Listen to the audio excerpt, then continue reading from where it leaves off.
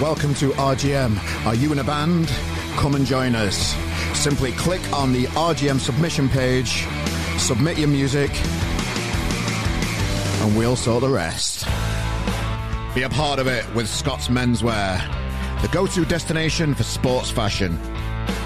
With a reputation spanning over 30 years, Scott's has a mega brand catalogue featuring Adidas Originals, Nike, Fred Perry, Pretty Green, and many more. Here at RGM, we love the support that they offer us and the music-loving community around us. Check them out at scottsmenswear.com.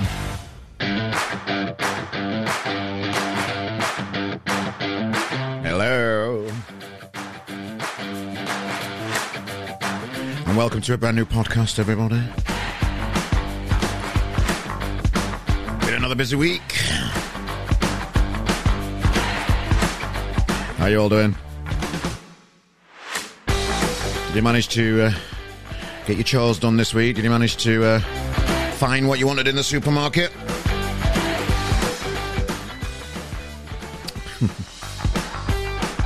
Keep banging on about that, don't I? Yeah. Well, welcome to a brand new podcast show, ladies and gentlemen. It's great to have you back. Last week's show was with the mighty Red Rum Club. Hope you enjoyed that episode. Before that, John Cooper Clarke. Thanks for tuning in. Your continued support is very much appreciated. Thank you. But this week we have something a little bit different. We have a comedian, ladies and gentlemen, and I think I'm not talking out of hand here when I think this is one of my favourite episodes I've ever done. Yeah, I'm going to say it. It's my favourite episode I've ever done. It's with Tom Binns, a comedian, ladies and gentlemen. Now, Tom Binns, he's been in Alan Partridge, Lee and Harry in the IT Crowd, Big Breakfast, 8 out of 10 Cats Do Countdown. You might know his name a little bit more, Ivan Brackenbury, hospital radio DJ character, and a psychic reader called Ian D. Mountford. Yeah, just character comedy and loads of stuff. Really talented guy. And a very enjoyable interview is coming up. It was in a van. I think this podcast, I think you really have to watch it on the video version that's going to be on YouTube. It premieres tonight at 6 o'clock on the RGM YouTube channel. Just because how mental it all was. During the pandemic, he got up on top of his van and created a stage on top so he could still keep doing gigs to crowds. I'll not say too much because it all comes out in the interview, but watch it. You know, he climbs up there and shows around his work van and just great stuff. So that's coming up shortly, ladies and gentlemen. The third podcast. Hope you're all right. It's been a sad week this week. Yeah, just while we're on comedy, the sad passing of legend Sean Locke. It affected me, that one, a little bit, you know. I just weren't expecting it. Just love his work on telly and just think he's hilarious and just seems like a really nice lad, doesn't he, Sean Locke? Yeah, that's sad. And also the sad passing of John Hall. Anybody that lives in Manchester and is, you know, part of the music scene that goes on here in Manchester. John Hall is one of those characters he used to put on gigs. He used to be at every gig, I think. Supported many acts. Always buying the merch. Out at every gig. Going to be a sad loss for the music community here in Manchester. I got ripped off for a gig, some gig tickets. I bought some gig tickets off a Facebook group, and it was a con. I got ripped off or whatever. And I was struggling for tickets for this Deja Vega gig at Deaf Institute. And I messaged John, and it was just absolutely awesome. He just proper helped me out, got me in touch with some people. He had a couple of spare tickets. Just always there to help and had a smile on his face. Mental. But I love that. And yeah, this week's, we've lost a couple of legends in the music and community and comedy community. Sad times, but this podcast is dedicated to you two. Thank you for all the good times.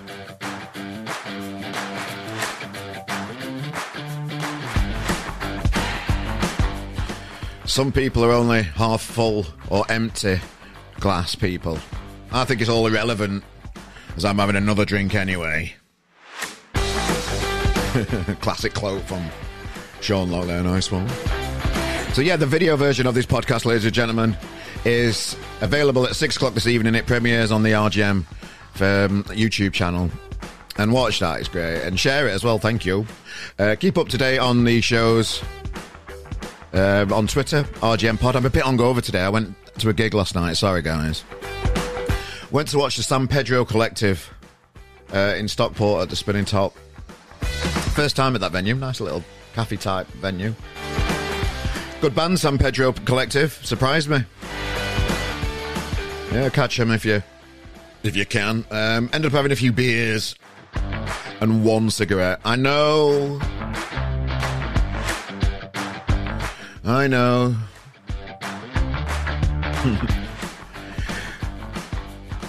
So, I think we're going to crack on with the interview, ladies and gentlemen, while I drink some more water and get myself through this. Yeah, so next week, ladies and gentlemen, just to announce who we've got coming up next week, we've got an interview with the Lathams, or the Lathams. I've still not got my head around how I pronounce it. I should have asked them, really. I was down in Sheffield covering Tramlines Festival and had a good little chat with the Lathams in the Sheffield Wednesday football ground in the big posh bit where they do all, like, in the boxes at football, in one of them kind of rooms. So yeah, stay tuned for next week. Tell your friends that it's going to happen. The Lathams coming on the RGM Experience podcast. Thanks to the sponsors, Scott's Menswear. Beautiful people supporting the music community. So yeah, here is our interview with Tom Binns.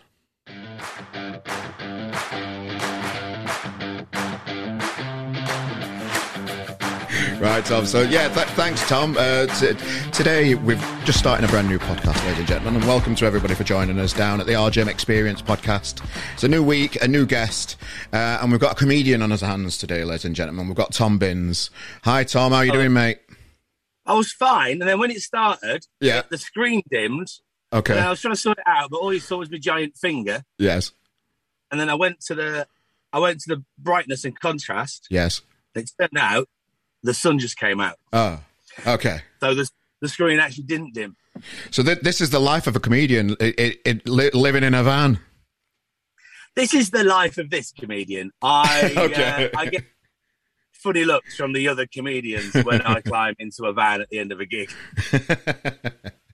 Well, I only noticed last night after doing a bit more research on you that you're actually from Sheffield yourself, and so am I. Yeah. What part of Sheffield are you from? Well, I was born sort of Hillsborough way. Is it Fox Hill? Yeah. Fox something Hill, that way, up there. Yeah. I was born in Nether Edge. Right. And then we went sort of towards Killamarsh and Clown, which is sort of over the border slightly. Yeah. And then we pulled back a little bit to Chesterfield. Yeah. Right. So we're about 7 miles away from Sheffield, but in Derbyshire. Sure. Oh, nice one. Well, we've got the illusion of grandeur in the countryside. Well, I'm really surprised just how much content is out there with your name all over it. I've been having a good watch over the last few days. Right. Tom, well, you look like you've got a worried face. Go on. What have you watched? You haven't watched Crossroads, have you? I haven't watched Crossroads. No, were you on Crossroads? Oh, that's on the YouTube somewhere. I didn't see that one. All right, what have you seen? No, your character comedy is the main thing that stands out on there. Right. And as long as you've not seen Crossroads, right? And, okay. And Spooks, right? And okay. A Wheatos commercial where annoyingly they redubbed me with John Thompson, which I was a bit offended by. I did the words; they were fine. I'm I'm over it. It's about 20 years ago. Let me just make a note to search for those after the interview, mate. Just over 2 seconds. Well, it did. I listened to John Thompson doing my voice. I was like, how's that different from how I did it? Don't matter. Yeah. It's fine. Like I say, I'm over it. We can work through it together, mate. We can talk it through a bit more if you like. If you need a bit more time to sit on it. Sure. To be honest, I'd forgotten all about it. I'd buried it deep inside, and then you brought it up. Sorry, mate. Eric Clare, lemon and lime flavoured spring water. It's another brand from Lidl. Do you need a break just to get over that little memory then, or are you okay? Well, I'm having something else to work through, innit? Okay. Well, what I did notice is that just how diverse you are as a performer and a comic, and there's loads of different angles to you, and you don't see much Tom Binns online. You do see most of your characters and that kind of stuff. So, well, you're saying that diversity like it's a positive thing, and it really has come from not being able to hold the job down for very long and getting incredibly bored very quickly with anything I do and not being able to finish projects off properly. Sure. So it might look good, but to be honest, it's not. No. It's not. Okay. I've never been able to hold down a job more than about 4 or 5 months. Sure. So. Okay. Well, that must be quite nice in a way, because I've had a day job for a lot of years, and it's kind of. It's kind of the thing. For people like my point of view, when I'm been in a job for a long time, it's kind of aspiring to see that and not be held down by some of the life's woes and that kind of stuff. I hear you, and it was nice for ages, and now I'm the wrong side of 50 without a pension, and all of a sudden it's become very frightening. I mean, at Halloween, I dress up as a 50-year-old man without a pension and. Any savings. Okay. That's the most frightening thing I can think of. Oh, bless you. Well, what I'm interested in knowing a little bit, and a lot of people listening to this podcast still don't appreciate how hard it is to get into the comedy industry and how much hard work and legwork you've got to do to even get your foot in the door type thing. I was on the comedy circuit myself for a year. Just scrabbling around for 5 minutes here, 5 minutes there, whatever you can get. And coming from Sheffield, there wasn't a lot in Sheffield that supported new acts at all, really. There was Abcom back in the day on Aberdale Road. It was the dream to get on anywhere near Last Laugh, and but they all had professional acts and that kind of stuff. So there wasn't much in Sheffield for people starting out. How did you get going? I dealt with that problem by moving to London. Right, fair enough. So it's sorted. There weren't any. I think when I started, there was possibly Last Laugh in Sheffield, down just off Aberdale Road. Yeah. But actually, when I started comedy, there was I think a club in Bristol. I think a room above a pub in Birmingham occasionally, and one in Newcastle, and that was it. Wow. Everything was in London. So, and there was a place called the Comedy Cafe, and they had a system on a Wednesday night, like it was a new act sort of competition. And when I started, the system was if you got there at 2:00 in the afternoon and put your name down, you'd be on the bill that night. Yeah. So I did a gig at least every week there, badly. And then I think I did an insane amount of open spots in my first year, but it was back in the days when you could. So, I mean, weirdly, this is how mad I was to get into comedy. For about 2 or 3 years, Glastonbury had an open spot competition for new acts, right? Yeah. Where you put your name on the bill. And anyone could go and do it, really. But you got tickets for Glastonbury for the weekend. And I would drive all the way from London to Glastonbury, do my 10 minutes on stage, and then drive all the way back to do a gig that evening in London. Wow. Now, looking back, I'm like, why didn't I spend the weekend? Yeah, definitely. But I didn't even occur to me that I didn't want to be at a music festival. I wanted to be a stand-up comedian. So did you know that from an early age you wanted to do stand-up? Is that the main reason for moving to London, or was that a family thing, or was that? No, I moved to London to do stand-up, yeah. Yeah. I was in, I moved specifically to be a stand-up. And started also setting up stand-up comedy nights so that I could put myself on the bill. So yeah, definitely what I wanted to do. It was one. I mean, I wasn't really cut out to do anything else, really. Okay. So it was more that as much as anything else.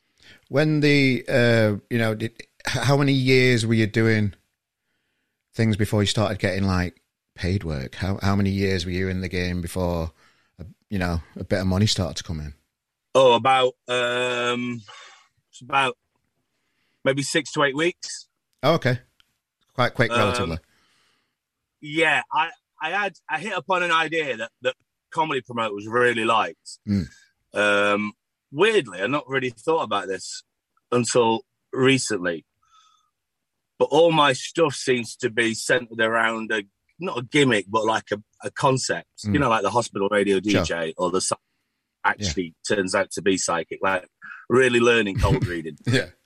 I started off in stand-up doing all the comedy bird-based comedians of the 1970s. Right. I'd go on and but without the birds. Yeah. So I'd do I'd just do that and grab. I'd go run around on the stage, going, "Oh, look, it's the legs!" Yeah, basically doing Benny Clifton, but without the ostrich. Right, okay.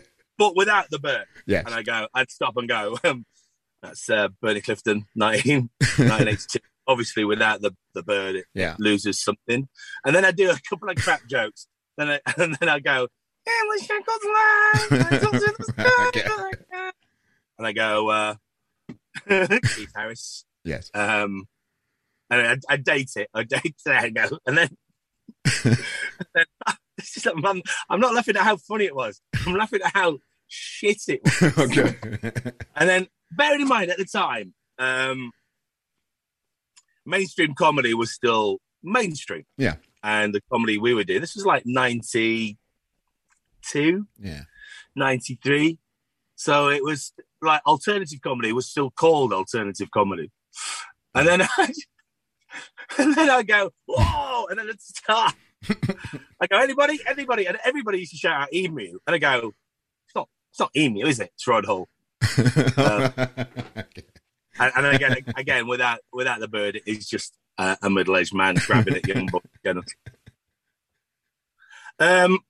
But because it was about comedy, comedy promoters liked it. Yeah. Audiences hit or miss. Yeah. So I got my first paid gig really quickly.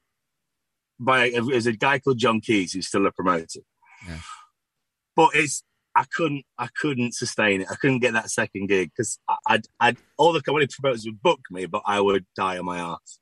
Right. And I think after 6 months, Stuart Lee asked me to support him on tour, doing my comedy bird-based entertaining act. Okay. I just go on and die on my arse before he came out. And I remember one night at Glasgow, I went out. I died for 20 minutes. Yeah. And then I got an encore. And I had to die again for the 5 minutes. They enjoyed my death so much that Stuart encouraged them to get me. Where was Stuart in his career at that point? He was at the very beginning. I think he was. I think he might have got a show on Radio 1 called Fist of Fun, which ended up being on the television. Yeah. But I was living in London, weirdly living in a car. Yes. Lots changed. I've got a fridge now. Nice. And anything in it? Toilet. Yeah, I've got. Do you want anything? Yeah, let's have a look, mate. What we got? We got any snacks? Got some Coca-Cola. There we go. Ham. And I've gone for the breaded ham trimmings. Oh. I'm not entertaining, am I? Is it smoked? Can't do with smoke. Can't do with smoke to me. It's crumbled, cured, and cooked reformed ham with added water. Oh, I wish I'd not read the description now. I've got. I'm making you question your life choices too much today. I'm conscious of that. Example. There we go. I've got double cream because I'm on the keto diet. A minute, that's for me coffee. Right. Hence the crumbled ham. Then I've got Lurpak, and then just some cans of pop for when I'm driving. Yes. Well, just for the listeners on the audio version of the podcast, you can watch this on YouTube and just check out all the delights of Tom Binns' van. It looks great. Yeah. It's homely. It is good. And I've got a stage on the roof. Have you? Have you really? So in COVID, we crowdfunded, put a stage on the roof. Yeah. And we did kind of hybrid sort of driving / garden gigs. Yeah. Oh, nice one. And the real secret sauce of the van is a silent PA system. So like a silent disco. Right, okay. So you just had to talk. Well, no, because the silent disco where the music's played directly into people's headphones. Right. My PA, it plays the sound directly into people's iPhones or oh, right, phones. Okay. Like a Bluetoothy type thing. If you do a gig outside, you need a license for a PA. Ah, clever. And at the height of COVID, trying to get a license for a PA at a gig outside was like, no. Yeah. But I was like, well, it's a driving gig. There's no reason why we shouldn't be having them. And they were like, no. So I got the idea to do a silent PA, so I didn't need a license. And then people turned up and they just tuned into my van on their phones and they could hear the sound on their phones. That's how we got around the rules. How did you come up with that idea then? Pardon? How did you come up with that, loophole? I'm a bit odd, aren't I live in a van. You've got time on your hands. You know what I mean? I'm that kind of guy. And the guy with a stage on his roof, he reformed the back of a van. So that's how I came up with it. Sure. Well, just looking back on, comedy and that kind of stuff. What's that? Eat ham while we talk. Eat away, mate. Just crack on. Enjoy it. Yep. I don't want to interrupt your fun today. It's never going to taste the same now I've read the description. How watery is it? Like it can taste the water they've added. Yes. If you're having to add stuff to meat, yes, I don't think you should be eating that meat. Yeah. Well, we're all here in life learning lessons, aren't we, mate? Yeah. I've got an avocado holder in the van because there's nothing worse than doing a hard left and your avocado flying off. Did you know avocados are not vegetarian? I didn't know that. But let me just show you, because I know you don't believe I've got an avocado holder. Okay. Did I gloss over that too quick? Ah, nice. How are they not vegetarian? Because apparently, and this is what my missus told me, and she's a vegetarian and she stopped eating them because of this, is that there's a little hole in the side of the avocado. Yeah. And a wasp goes into it to die as part of the fertilization of the plant thing. So it's got an animal in it. No way. Telling you. I didn't know that.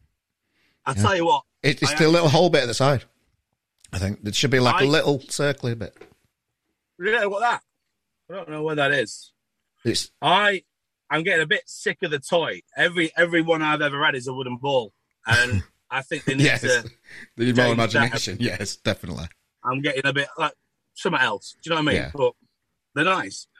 I won't eat the Mexican ones, though, because obviously I watched a Netflix documentary about all the people that get kidnapped and killed in Mexico. Yeah. It's all controlled by the drugs cartels, isn't it, the avocados now? Oh, are they? That's what I was going to ask. I didn't quite get the connection there of the Mexican thing with the avocados. Yeah, they're blood avocados. You don't want to touch them because right, genuinely, wow. They realised there's a lot of money in avocados, so they started rounding up all the farmers, killing them, taking their land, controlling the avocado market. So wow. I'll avoid a Mexican avocado if I can. Right. Okay. Well, that's a good tip for me as well. I'll definitely be doing that. Yeah. We can't be supporting that kind of nonsense, can we? If you get a little and it's ready to eat, the bit that missed off is ready to eat in 2016. Is that what he said? I've had that about ready to eat avocado. I've had it about 3 weeks. Yeah. Still not. You check your teeth on that. Still not ripening. Give me an avocado holder. We'll see where we go with that. Well, I'm glad people are learning from this podcast today, Tom. Yeah. That always makes me happy when we produce things where we're making the world a better place at the end of the day, aren't we? I'm learning how sad my life is living in a van with an avocado holder. It was normal until you made me explain it. Oh, okay. Fair enough. Now I'm thinking maybe it's not normal to drive around in a van with a stage on the roof. Maybe it's not. Right. Well, the challenge for me now is to make this interview more positive for you, mate. A more positive experience. I'm very conscious of that now. Yeah. I mean, we can go on the stage if you like. We can do. What's the quickest way up? 1 minute. All right, mate. Let's have a look. Yeah, I'll take you up there. Okay. So Tom's he's just in his van now. You can check all this on the YouTube version of the podcast. He's out of his van. Right. Oh, we can see the stage. I don't have the railings on it at the minute. So yeah, this okay. Is going to be a bit. Let me just. We're actually up on the van now, where he does these gigs. So now we're on top of the stage. You can see it's good non-slip surface. It's proper, it's proper stage stuff, isn't it? It's proper like heavy duty. Yeah, not messing about. So that's where the cage is around you to stop the people attacking rig, you. Yeah, lighting rig here, and then these are where the railings. And I got it done in company in Sheffield made it. Oh, okay. And I said, like, strap some planks to a roof rack, and he went, "No, because if you fall off, he'll come and sue us." So he's right. like over-engineered like a proper stage. Yeah. Bus stop, VW bus stop in Sheffield. Yeah. I can't say exactly where, but you know the cinema where I saw a double bill of Pink Panther for my... Which one? Odeon? Well, it was for Paul Rainstroth's 10th birthday party. It's the one on the left, heading towards halfway from Manor Top. It's not there anymore. Oh, right. Anyway, okay, yeah. You know the one? If you do a left just before that... Is it a bowling alley now? It might well be. Yeah. If you do a left just before that, and then some lefts and some rights, you find you find it. Bus stop. Yeah, they're really good. Okay, fair enough. They're really so. Remember the proper name of the company and exactly where they were to give them a decent plug. But yeah, it's near enough, mate. It's near enough. Yeah. So shall we carry on the interview while you're on on stage? Oh, this was the interview. Yeah, I don't even know where. Yeah, where are you? I think I'm near Cambridge. Right. Okay. It looks a lovely day down there. Yeah, it is nice here. Do you want me to get back in the van? No, you can. I'm happy wherever you are, mate. If you're happy, I'm happy. I'm just worried I might forget and start walking around and then fall off. Oh, okay. Fair. Yeah, be safe. Make sure you're safe. Yeah. Because otherwise, they'll be upset at VW bus stop. Yes, sure. They don't. We called it Bus Stop Arena. I can't really get down and hold the phone. Let's just finish the interview up here. Okay. Well, have a sit down. Make sure you're safe. I mean, I'm going to flip that around. Is that all right? There we go. Perfect. RC shots, me, in the tree. Nice. On safari. Yeah. How do you feel about it in the comedy world at the minute? How do you feel about the cancel culture that seems to be hanging around comedy at the minute? A comedian just after the England football final recently put out some very unsavoury tweets to some of the players that missed penalties, and the whole comedy community, absolutely highlighted this and made sure that they were all cancelled, and this guy had just dropped a right bollock, basically. And I was speaking to Joe Zalias from the New Comedy Club in Sheffield, Roll on the Floor comedy. I keep getting the initials mixed up, and he doesn't mind the culture because he's confident in his own self that whatever he's saying, if people can always take people out of context with comedy, if it's just a snapshot of stuff, he's not too worried about it. So I just wanted to ask another comedian what your thoughts on it were, really, in a bad way. Oh, to it. There's a lot to it. Yeah. You on the one hand, you can take comments out of context. On the other hand, there are certain people on the right that are saying genuinely racist things, wrapped up as comedy, and claiming joke. Yeah. And it's all about intention, and you've got to put those jokes into the context of who that person is and what their beliefs are. So it's really good and nuanced in terms of everyone's. You can't say what you want anymore. And I think Ricky Gervais has a really good quote, which you might have seen as a meme popping up every now and again. You can say exactly what you want. And you always have been able to say exactly what you want. People might not like it, and they then can tell you whether you like it or not, or whether they like it or not. And then you decide whether to give a shit about what they think. Yeah. So there's that, which is a separate argument for what I'm just saying. So there's that other comedian, alleged comedian anyway. I'm not talking about Andrew Lawrence. Somebody else who was saying racist things and then sort of pretending they were jokes. I mean, let me just talk about it from my own personal perspective. Sure. There's certain things, certain jokes that I will do at the Edinburgh Fringe, especially when I'm a comedian that's ignorant, I'm playing a character rather that's ignorant, and ignorant things. When I say them to a Fringe audience who knows who I am and what I stand for, and that I'm playing a character that's ignorant, and I think and the joke is what I'm saying is ignorant. I get the right kind of laugh for that material. And then I saw with the same joke, and I did it I won't say exactly where, but somewhere in the Northwest. And there was a different quality to the laughter. They were still laughing, but I felt they believed in what I was saying. Do you see what I mean? They weren't how stupid the thing was I was saying or how ignorant it was. They were laughing for the wrong reasons. They were laughing at the fact that it was they kind of believed it themselves. And from that moment on, I stopped doing that joke because it's taken the wrong way. Yeah. So that's the thing, how context is important. Yeah. But there's two that I think there are disingenuous people that are using context to smuggle in or do dog whistle racism. Yeah. And so it's a complicated situation.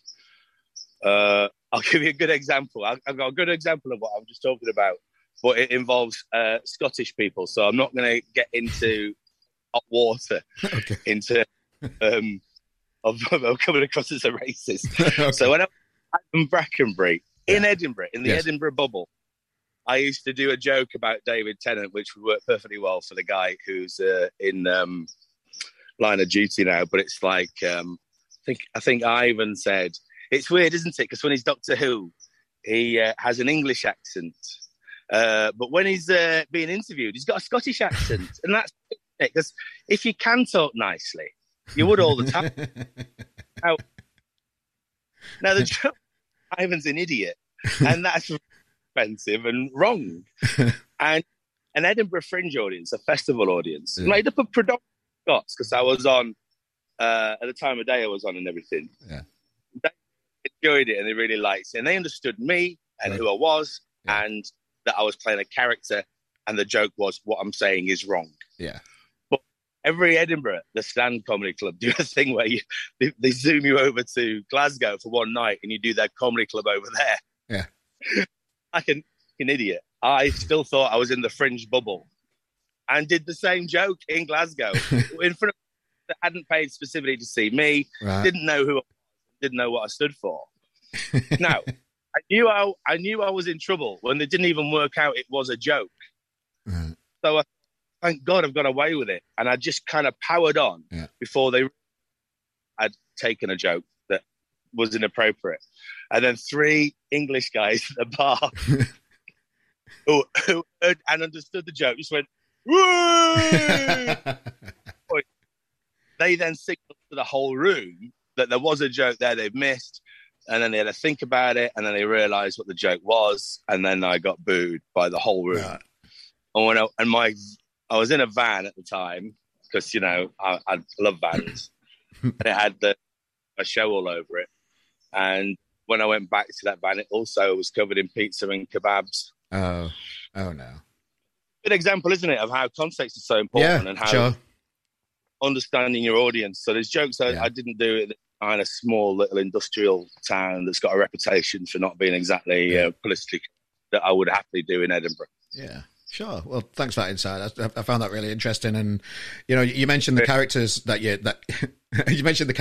Ivan Brackenbury, the radio DJ, Ian D. Mountford, your psychic reading, and when I was watching quite a lot of it on YouTube over the last few days, you mentioned it at the beginning of the interview that you do get a lot of things right, don't you? When you're playing this character as like a really, you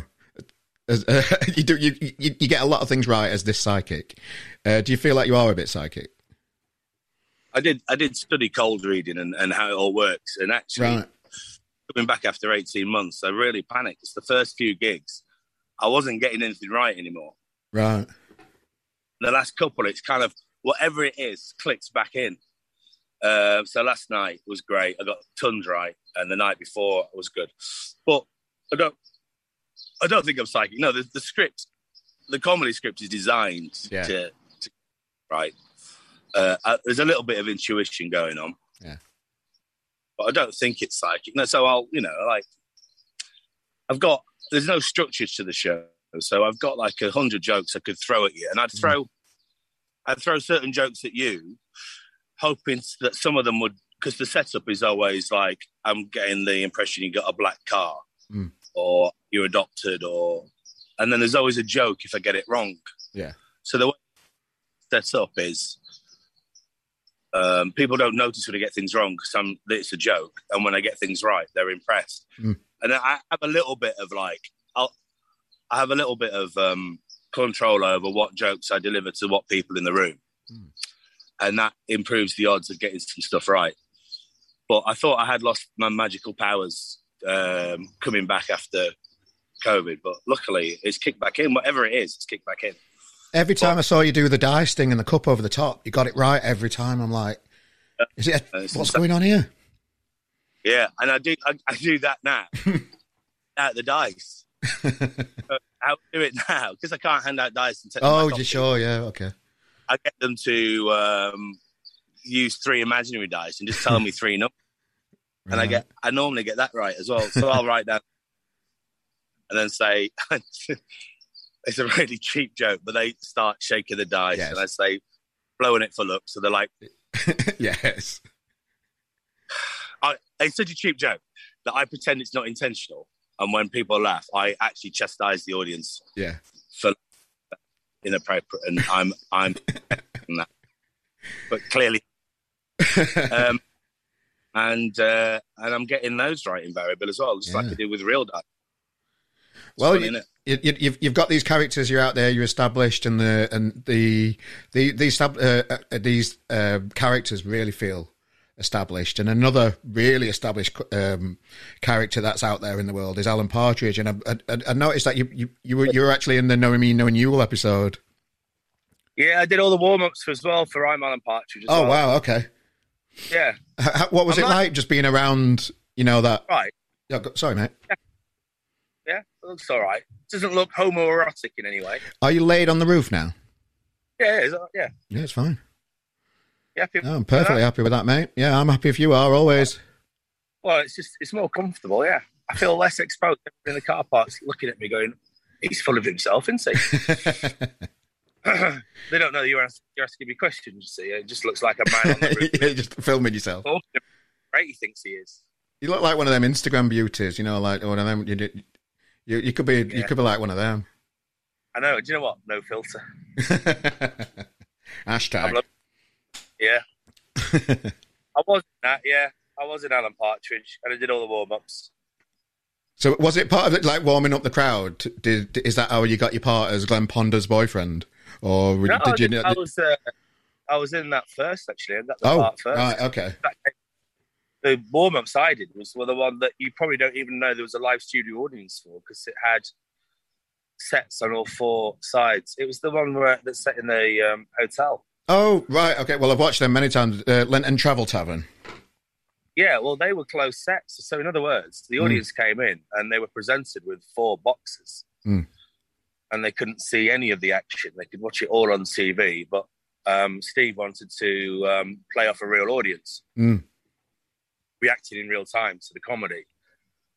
So he'd say hello at the start of the night and then get in the box, and that would be the end of it. And I'd have to sort of, part of my job, my brief was not only to entertain them in between the takes, which is what you normally do as a warm-up man, but also a man said, you've got to keep reminding them that it's genuinely happening in these boxes, otherwise they'll think they're just watching it on telly. Yeah. Which they were, but it was also happening just the other side of that wood. Sure. That they... So it's just to picture it. So there's 4 different boxes with 4 different scenes, like all in a long row. So some of the audience could see some of it, some couldn't see any of it, depending on what scene they were filming at the time. Is that how it is? All the audience could see nothing at all times. Right. Very unusual for a sitcom, because normally most of the audience can see most of the sets at most of the time. Okay. So different about it. They wanted to film it like it was a film. In other words, with a set on every, like closed sets, I think it's called. Maybe that's when you're in the Nudie Rudies and you don't want everyone to come and have a look.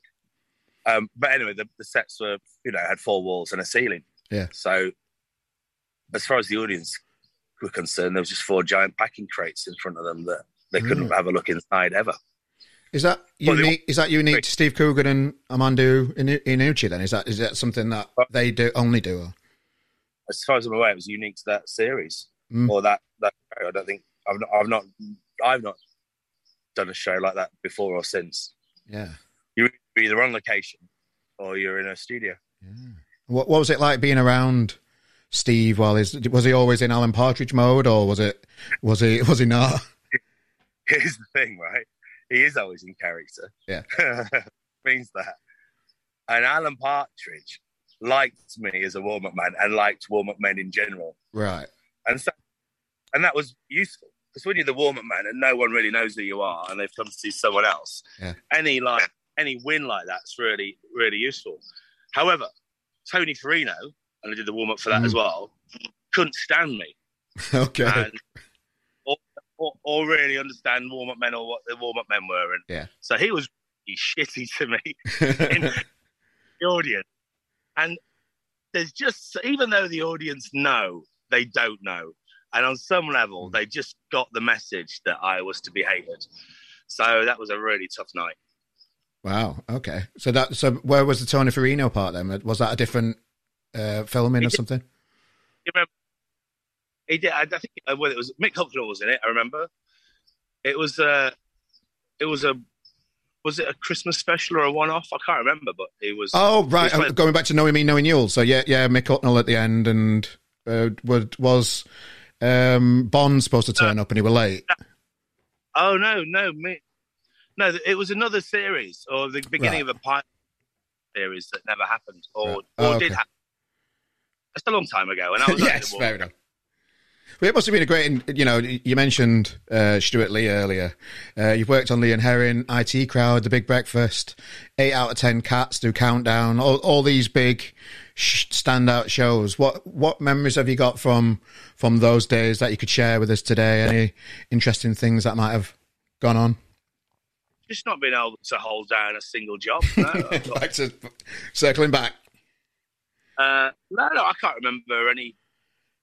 A lot of them were just, acting gigs. And you turn up and you get some nice food and then remember your life the right way and then go home.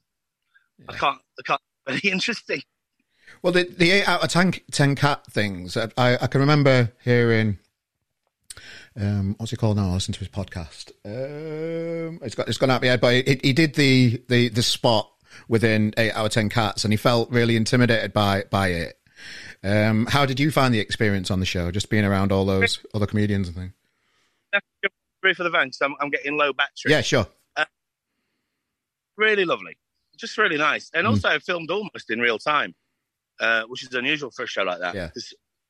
I don't know what it's like now, but I went to see an episode of I Got News for You, and they pretty much started at 7:30 and finished about 10 o'clock to do 30 minutes. Whereas 8 out of 10 cats just rattled through to almost as if really down. It's almost as if it was live. Almost. Yeah. But yeah, time on it. And I got really lucky with that first episode I did. So Ivan and Catherine Ryan had some really lovely good chemistry, which was really great. And then, I've done another one that's not surface, which is a bit weird. So a lost episode. But the hearing me is going, it'll be my bit as if they're going to ditch it.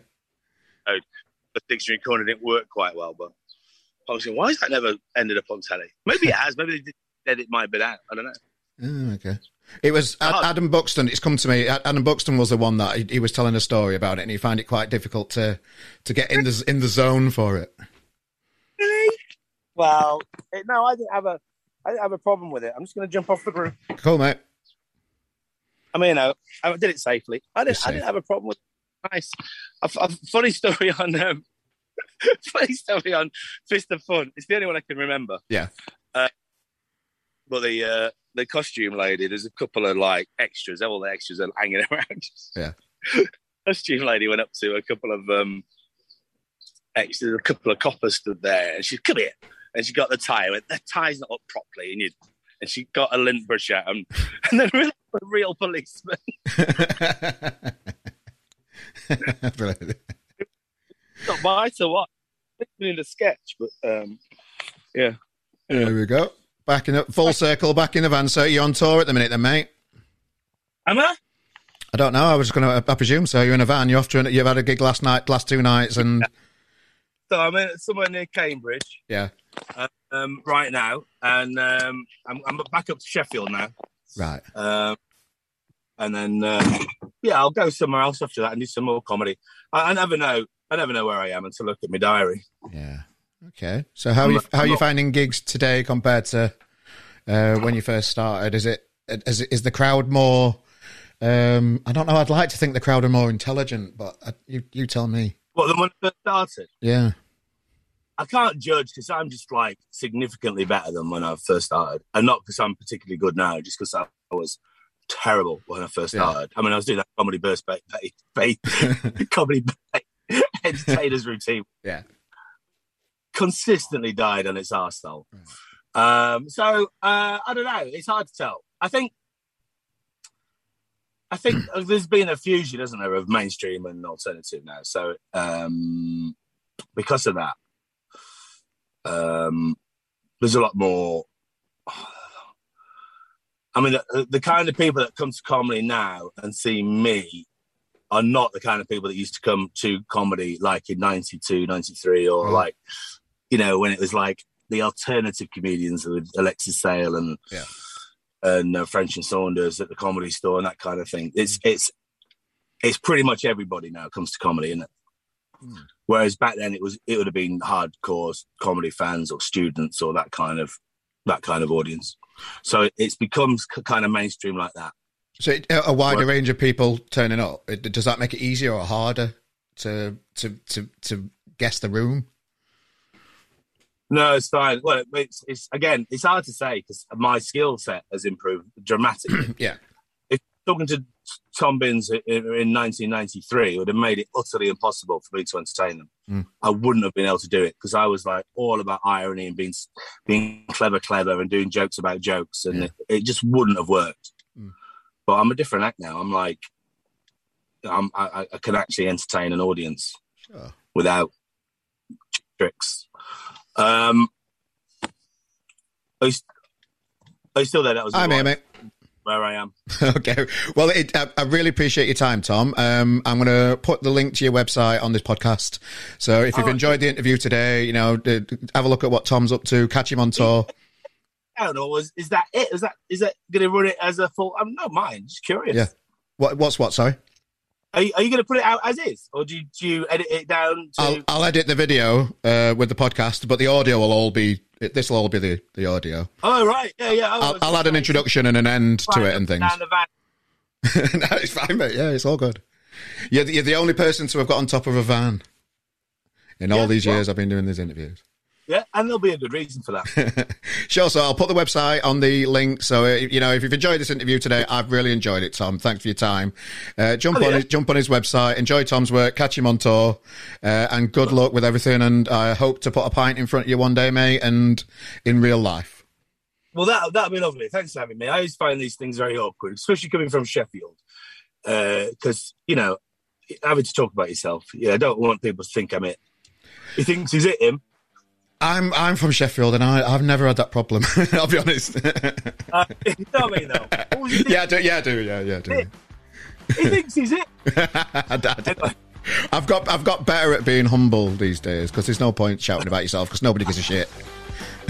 No. Oh my. Cheers, Tom, mate. Really appreciate your time, mate. All the best. Yep, ladies and gentlemen, that was our interview with Tom Binns.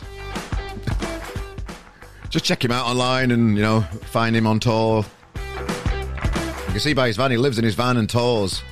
He'll be on tour. He'll be near you at some point. Thank you, Tom, for spending your time with us. We really appreciate it. And again, I think it was my favourite interview, I think. Just really enjoyed it.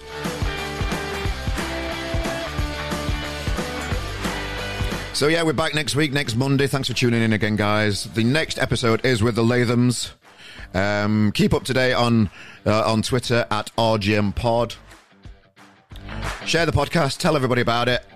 It's the best way of spreading the word.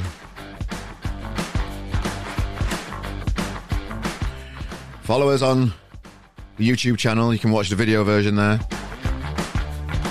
Treat yourself to some that's from Scott's Menswear on the website. Yeah? Just have a look.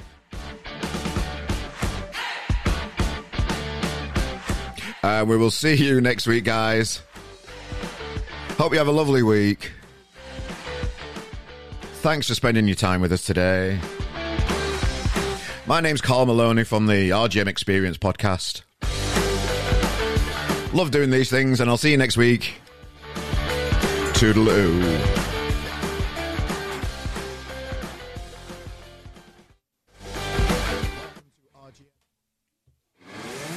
Welcome to RGM. Are you in a band? Come and join us. Simply click on the RGM submission page, submit your music, and we'll sort the rest. Be a part of it with Scott's Menswear, the go-to destination for sports fashion. With a reputation spanning over 30 years, Scott's has a mega brand catalogue featuring Adidas Originals, Nike, Fred Perry, Pretty Green, and many more. Here at RGM, we love the support that they offer us and the music-loving community around us. Check them out at scottsmenswear.com. Hello.